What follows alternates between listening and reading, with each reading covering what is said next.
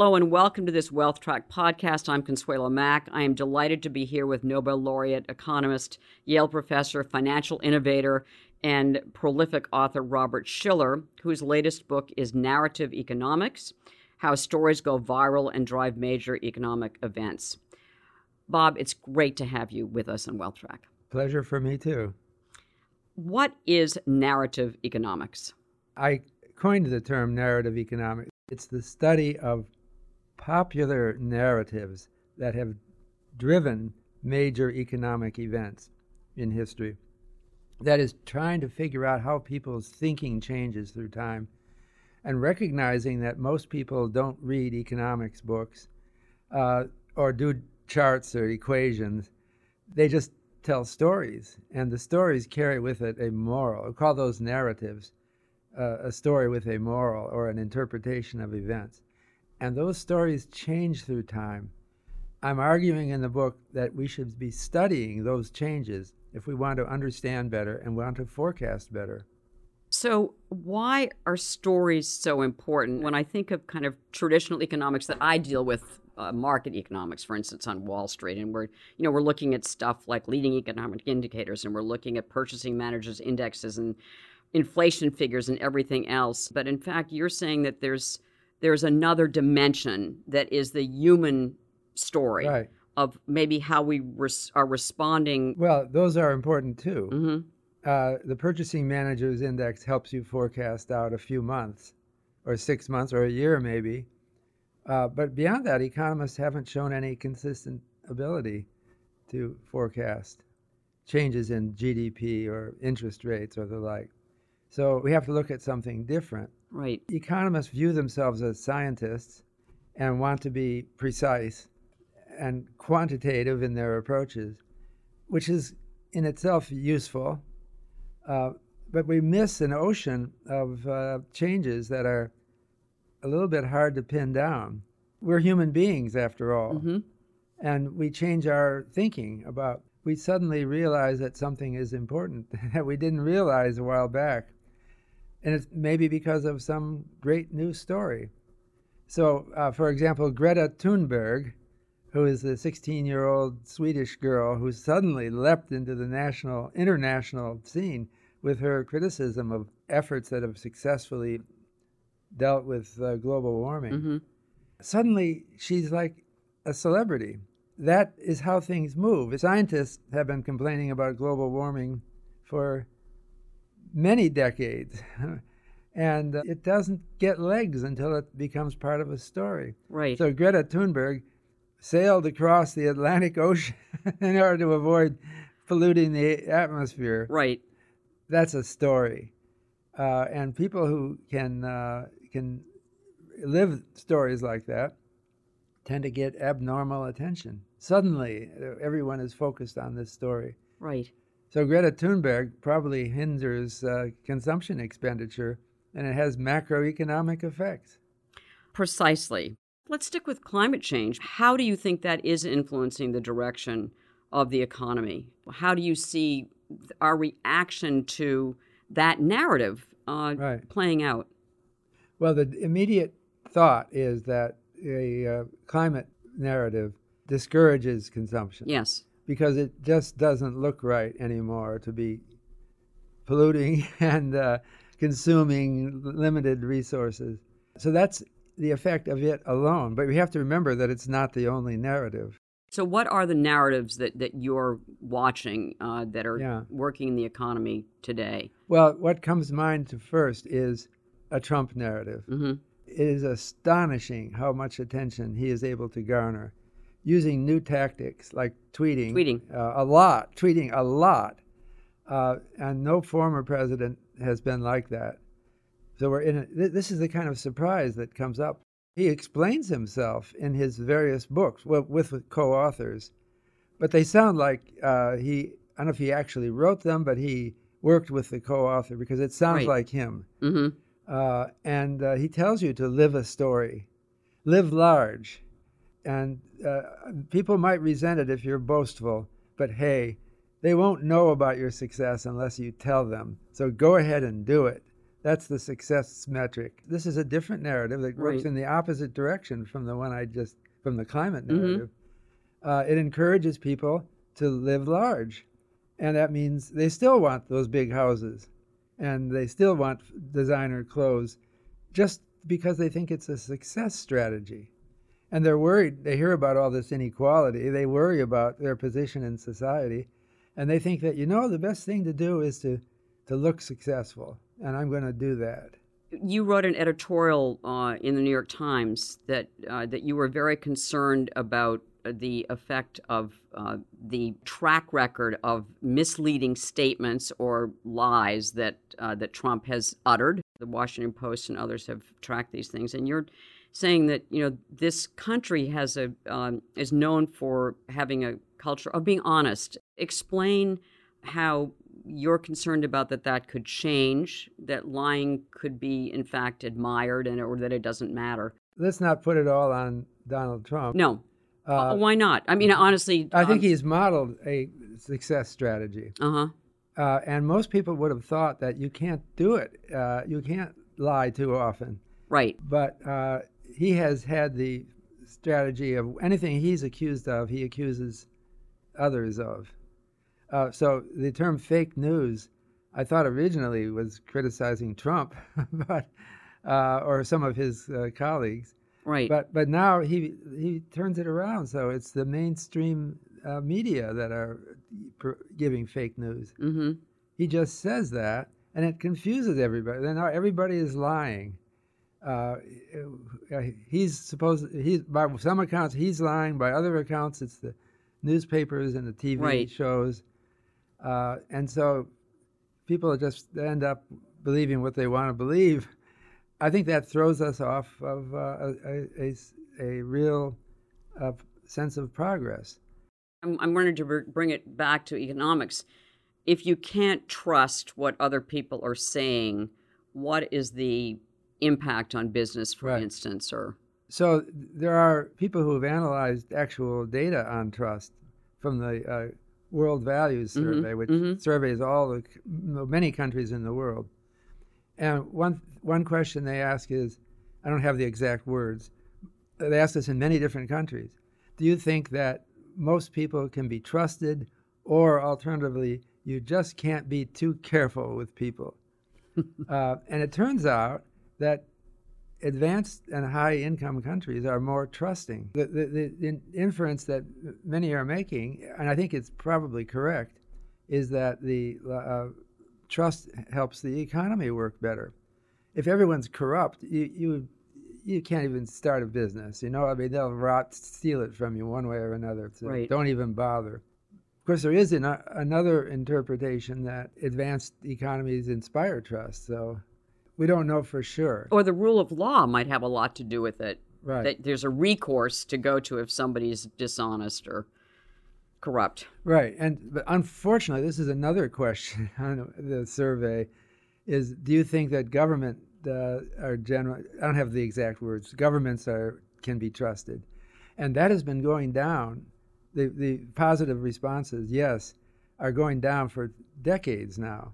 So I think in the United States, there was a lot of respect for the government at the end of World War II. Yes. Because people were really pulling together for a good cause. And for decades afterwards, there was a general warm feeling about the government.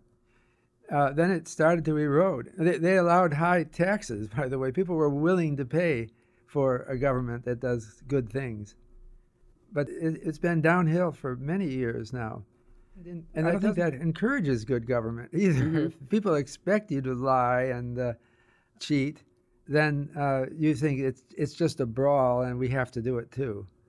To the narratives that are occurring now, for instance, in the economy or in the markets. So in the economy, you were one of the early warners of the housing bubble.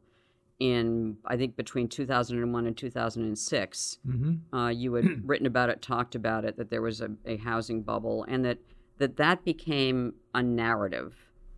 And I remember, I guess, was it Ben Bernanke or Alan Greenspan saying that housing prices always go up or housing prices never go that's an down or interesting something. So I've- talk about that was a narrative that had Yeah.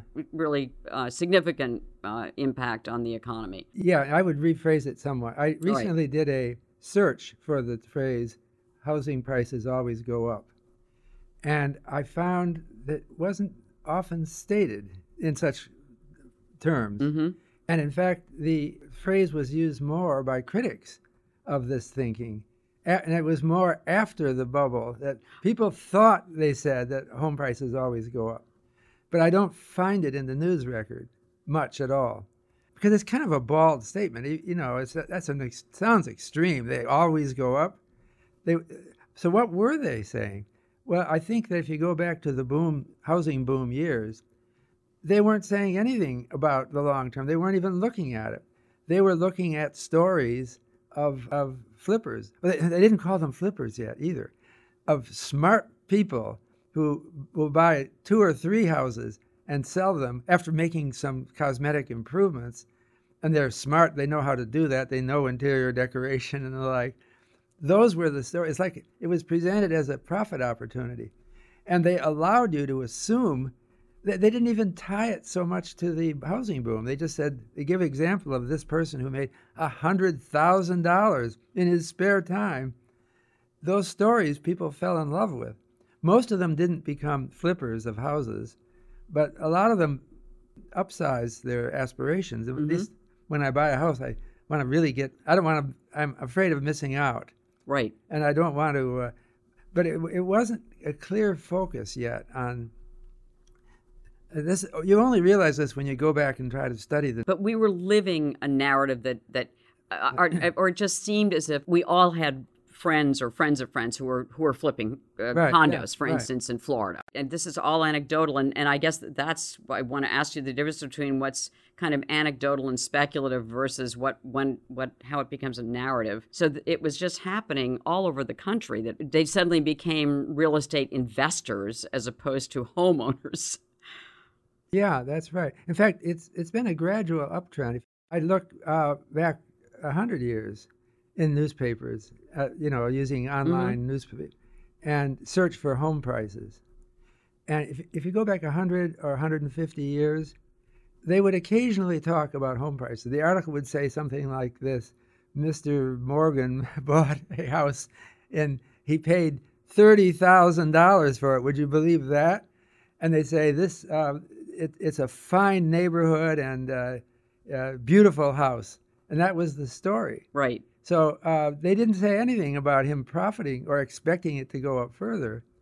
They just weren't into that. Now, they were more into land speculation. And if you could go back in a time machine and ask about home speculation, I think I know what they might say.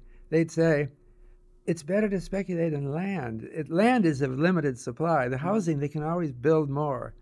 And so I think that land speculation was it was called the Florida land bubble, not the Florida housing bubble in the 1920s. You wrote an article, an opinion piece in the New York Times in late 2018, just noting that there was one of the greatest housing booms occurring in the U.S. than you'd ever seen before. Right.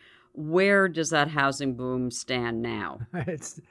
Well, there was the housing boom that peaked in 2006. That led to the financial crisis, right? The Great Recession. We're on another housing boom that started in 2012 and is still going up, although it's slowing down. From around 2013, 2014, they were going up in double-digit nationwide range. Now it's down to something like 3 or 4%. So that's a sign to me that it may be slowing, and it could turn down. In some places, it has turned down into negative territory. But home prices have gotten high again. And I think some people are starting to be cautious. Are you concerned about the housing boom that you've described? Or you said it's slowing down, so is it just taking care of itself? Well, we are now in the longest expansion since 1857, right, according to the National Bureau of Economic Research. And so they all come to an end in some form of recession. I don't know exactly. We had sort of a false alarm scare there was a lot of talk of the inverted yield curve as a Yes. predictor, and now that's faded. We didn't so far have evidence of a recession. But sooner or later, there will be a recession. And my concern is that it could be made into a worse recession by memories of the last so-called Great Recession. And home prices could help establish a connection if they start falling. I don't know when this will happen or if it will, but the other side of it is that part of the narrative is that we recovered from the Great Recession pretty much.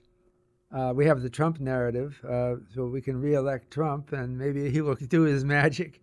This is a narrative. I'm not promoting but it. what do you think about the chances of recession, where this record expansion is going, or how vulnerable it is? Again, it's hard to predict, but there are other narratives that float. One of them is the trade war, and I think that could give some flashpoints that might bring up fears about the future that could lead to a recession. We haven't had a trade war since the 1930s.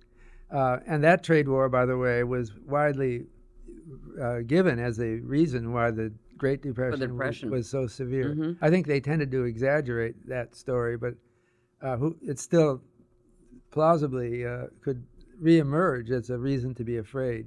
I'm interested in the difference between a narrative and kind of conjecture or speculation. For instance, in the markets today, specifically the trade narrative, which in the markets, on a daily basis, if China and the United States seem to be close to an agreement, the market goes up. If the talks seem to fall apart, the market goes down. Is trade really that important to I think the markets? The markets do fixate on things. Yes, right now that's kind of the risk on, risk off. If you're a day-to-day trader, you look at day-to-day movements. Right. And those are tied into the news, but they're tied indirectly into the news because it's not the reality of the news that matters, it's what other investors think. If you think that other investors will react negatively to some news, then you sell immediately, trying to beat them.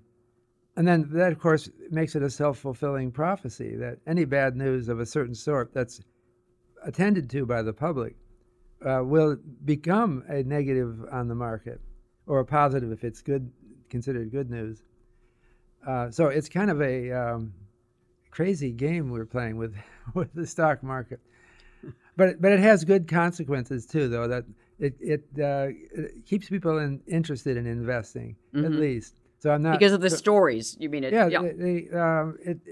It's better than going to a gambling casino, and people would do that if they weren't allowed to dabble in the stock market. They would do that even more. I never thought of the stock market in terms of that kind of a social good, keeping us out of the gambling casinos. Well, let's talk about the stock market. Number one, you think it's a good thing that people invest in the stock market, right? And it's also that by thinking about the stock market, they learn about the economy somewhat. Right. And they're aware of things, how they happen.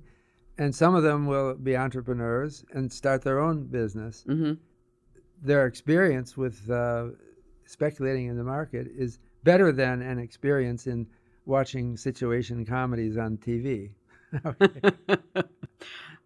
Bear market is an arbitrary label with real consequences. That was the title of another article that you wrote in December of 2018. Oh, yeah, it's journalism. I'm not a journalism professor, but they attach attention to certain things. Nobody knows for sure where the term bear market came from. It was sometime in the 19th century. It was somebody's creative writing at some unimportant moment in history, and it just got contagious. Right. Then sometime in the, when was it? 1980s or 90s? Right. It was in the mid-1980s, according to your article, that we defined a correction and defined a bear market. Specifically 20% decline for a bear market, 10% decline for a correction. Right. So that's recent. It's recent. I thought it might have something to do, the popularity of it, with the 1987 crash where the market went down, the S&P went down just over 20% in one day. So that sounds like a good round number to define a bear market. But again, it's completely arbitrary. It doesn't mean when you've reached that 20% that therefore it's going to go down another 20%. It doesn't mean it's going to go. It's just journalism. Yeah. Right. So don't put much stock in this description. So I think it was December of 2018, we had a drop in the Dow that was just under 20%. And that was received by many people as, whew, we are not in a bear market. Because it only went down, what was it, 19%? Yes, 19.8 or something, right. So that's how it affects your thinking. And those things matter, actually. Mm-hmm. Stock market is in many ways a social psychological barometer. Again, this is a quote from an article that you wrote, and that very volatile emotions are involved. Are there any signs of irrational exuberance or in the markets today? What are you seeing? These are impressions. Yes. And I have impressions from interacting with ordinary people. I'd like to make it more scientific by doing focus groups regularly and keeping a time series of them on important reasons that people have in their minds, drawing them out. I haven't done that. My book, Narrative Economics, ends with a research proposal that will take decades to fulfill, of collecting data more directly on what people are thinking. But my impression is that we had a really strong bull market in late 1990s, peaking in 2000. Right. And that I could see it all around me. There was just excitement. People love to talk about the market. I've seen other stories in history about 1929, before the crash, for example. Everybody's talking about the market. Right. In 1929, women were getting into the market. In fact, that's all the women wanted to talk about. They could make more money than their husband did working. This is 1929 talk. And so I saw that kind of talk in 1999. And it led me to write my book then, Irrational Exuberance. Right. It just seemed like something was amiss or something. Yeah, something is amiss. Anything amiss now? Something's amiss because of the polarization we have around our President Trump. And it's puzzling that the stock market has been doing quite well, setting new records, even in real terms. And I'm trying to understand. I don't know that I can do it without better we'll have to wait until the next such stock market event in 20 years. If we've collected data, we can understand it better.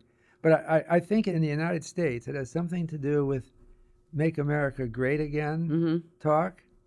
By the way, which resonated with Reagan, and it worked with Reagan. It worked with, and so our president this time is very aware. He's a genius at understanding narrative, so he saw the potential of the MAGA narrative again. These slogans matter, and it got Reagan elected. It can get other people elected. But it's, again, there's counter narratives that offset it. So I'm having a little trouble summing it all up. But for many people, it's okay to be ostentatious, and also the government is behind rich people, and I'm going to be rich too. So I might as well live the life. That's a narrative you're describing. Yeah, right. It is a narrative. There's also a lot of admiration for entrepreneurs now, like Steve Jobs. Now, he wasn't particularly living a flamboyant life, but Isaacson's book about Steve Jobs was a huge bestseller. So people like that kind of story, and I think it justifies throwing caution to the winds to the people in that category, not to everybody. Throwing caution to the winds, investing in something that might be a little risky. The flip side of that is that there is now a movement afoot, a political movement that's very anti-capitalist. And there have been recent surveys of millennials, for instance. The majority of millennials now view capitalism negatively and view socialism positively. And the Business Roundtable just came out with a new statement of corporate purpose, which was emphasizing stakeholders other than shareholders. I mean, of the 10 stakeholders that they mentioned, the shareholders came last versus maximizing profits, that you're the primary responsibility of a corporation, according to, Milton Friedman was basically enrich the stockholders. They are the owners of the company. But he thought it would help everybody anyway. Yes, no, exactly. So that's a big change to counter the narrative that what you're describing about Trump. There's another narrative going on. Right. Do you see that having economic consequences? Right, yeah, anti-capitalism. I still think there's respect for capital. Like Steve Jobs was a capitalist, right? And there's deep admiration for people like him. But Mark Zuckerberg, for instance, I mean, some of the tech titans, they're very controversial. Big, very successful tech companies are coming under increasing scrutiny. I think that when you ask people today to talk, millennials, about capitalism versus socialism, yes, you have to ask, what do they mean by socialism? Is that Bernie Sanders? Elizabeth Warren. Or Elizabeth Warren. If you look at their proposals, there's not anything about nationalizing businesses. That used to be the definition of socialism. The government owned right. the means of production. Right. So they're not socialists in the true sense of the word. So they sound a little bit more like Franklin Delano Roosevelt people rather than Karl Marx. You don't see that as this kind of anti-capitalism that we're seeing in this country that is being expressed in terms of socialism versus capitalism as a kind of a narrative that has legs or that's going to have economic consequences. Rather than socialism, I like the term good society. Mm-hmm. That was the title of a book written by Walter Lippmann in the Roosevelt era. Right. And the good society is still private businesses, and it rewards initiative and responsibility. But it's more than that. It's a concern. So Louis Uchtel wrote a book recently. He's a writer for the New York Times. Yes. About where he interviewed managers of companies in the United States. And he found that the older ones, who were managers 30 years ago, seem to have more heartfelt concern about their workers than modern ones. Modern ones will give a Reagan-style definition of "I've got to do this because it's what makes profits." Mm-hmm. So there has been a narrative that has shifted away from an all-American narrative about. Talking about all-American narratives, there used to be stories going back to the 19th century that emphasized the benefits of capitalism, but tended to describe people as caring. J.P. Morgan was a hero because in the Panic of 1907, he assembled the bankers who had no obligation to solve this crisis, right, and got them to support the market to prevent a further rout. And he was a national hero. So maybe we're going back to some of the basics of what it meant to be a corporate leader or a business leader was prevalent many years ago, which would probably be a very positive thing. I think it is very positive if business people have a sense of mission. How do you use these narratives? How do you apply them as an investor, for instance? Well, I don't apply them all the time, because I think that we could have more of a science of narratives. But I think that it's hard to do that. We can do it better now because of digitized data. Mm-hmm. You can search. That's what I've been doing, searching newspapers and books and other written items. But we can't do it perfectly. But there are times when you get a feeling. I think it can make a difference.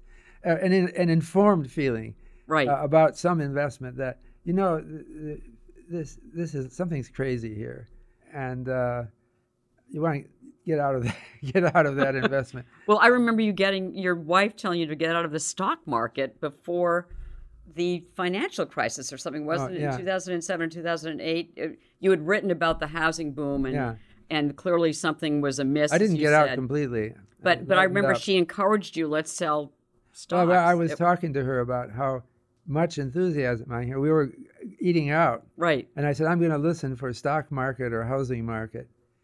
I don't listen in other conversations, but I have an ability to hear those words at an adjacent table. And it works. I always do. At those times. I don't hear it right now. Right. It just doesn't feel the same. Or taxi drivers. You don't even need, back then you didn't even need to stimulate them. They would talk about housing market or stock market. More the housing market amongst taxi drivers. I'm not sure why. Let me ask about what you're personally investing in. It was my wife and I. Mm-hmm. We tend to be diversified and diversified across asset classes. So according to your CAPE ratio, for instance? Are there any asset classes that look particularly, and the CAPE ratio is the cyclically adjusted PE ratio, which is the average inflation-adjusted earnings for 10 years for the S&P 500. Are there any CAPE ratios that look particularly undervalued right now? Well, there are some who are extremely undervalued, like Russia, but I'm not sure I would advise that. Maybe a little bit in your portfolio, but because of political instability. Right. There might be a reason why they're the lowest CAPE ratio. But I'm thinking that Europe, most people underinvest in Europe. They have a great history. Their CAPE ratio is much lower. What about our mother country, UK? No one calls it the mother country. I know. That's where our language comes from. Yes, it does. And also our legal system. And their stocks are much cheaper. So the question, the one investment for a long-term diversified portfolio, you wanted to go in a different direction. Well, I was thinking that if I'm going to say something useful, it's from my observation of young people. And I think that the most important investment for them is in human capital. And I'm thinking, I give advice freely to all my students, that I think young people today underestimate, or older people as well, they underestimate the value of a real education as opposed to a diploma.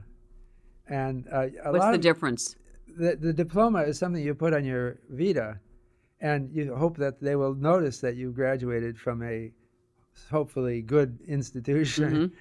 That isn't entirely misplaced, but I think they underestimate trying to remember things that they learned.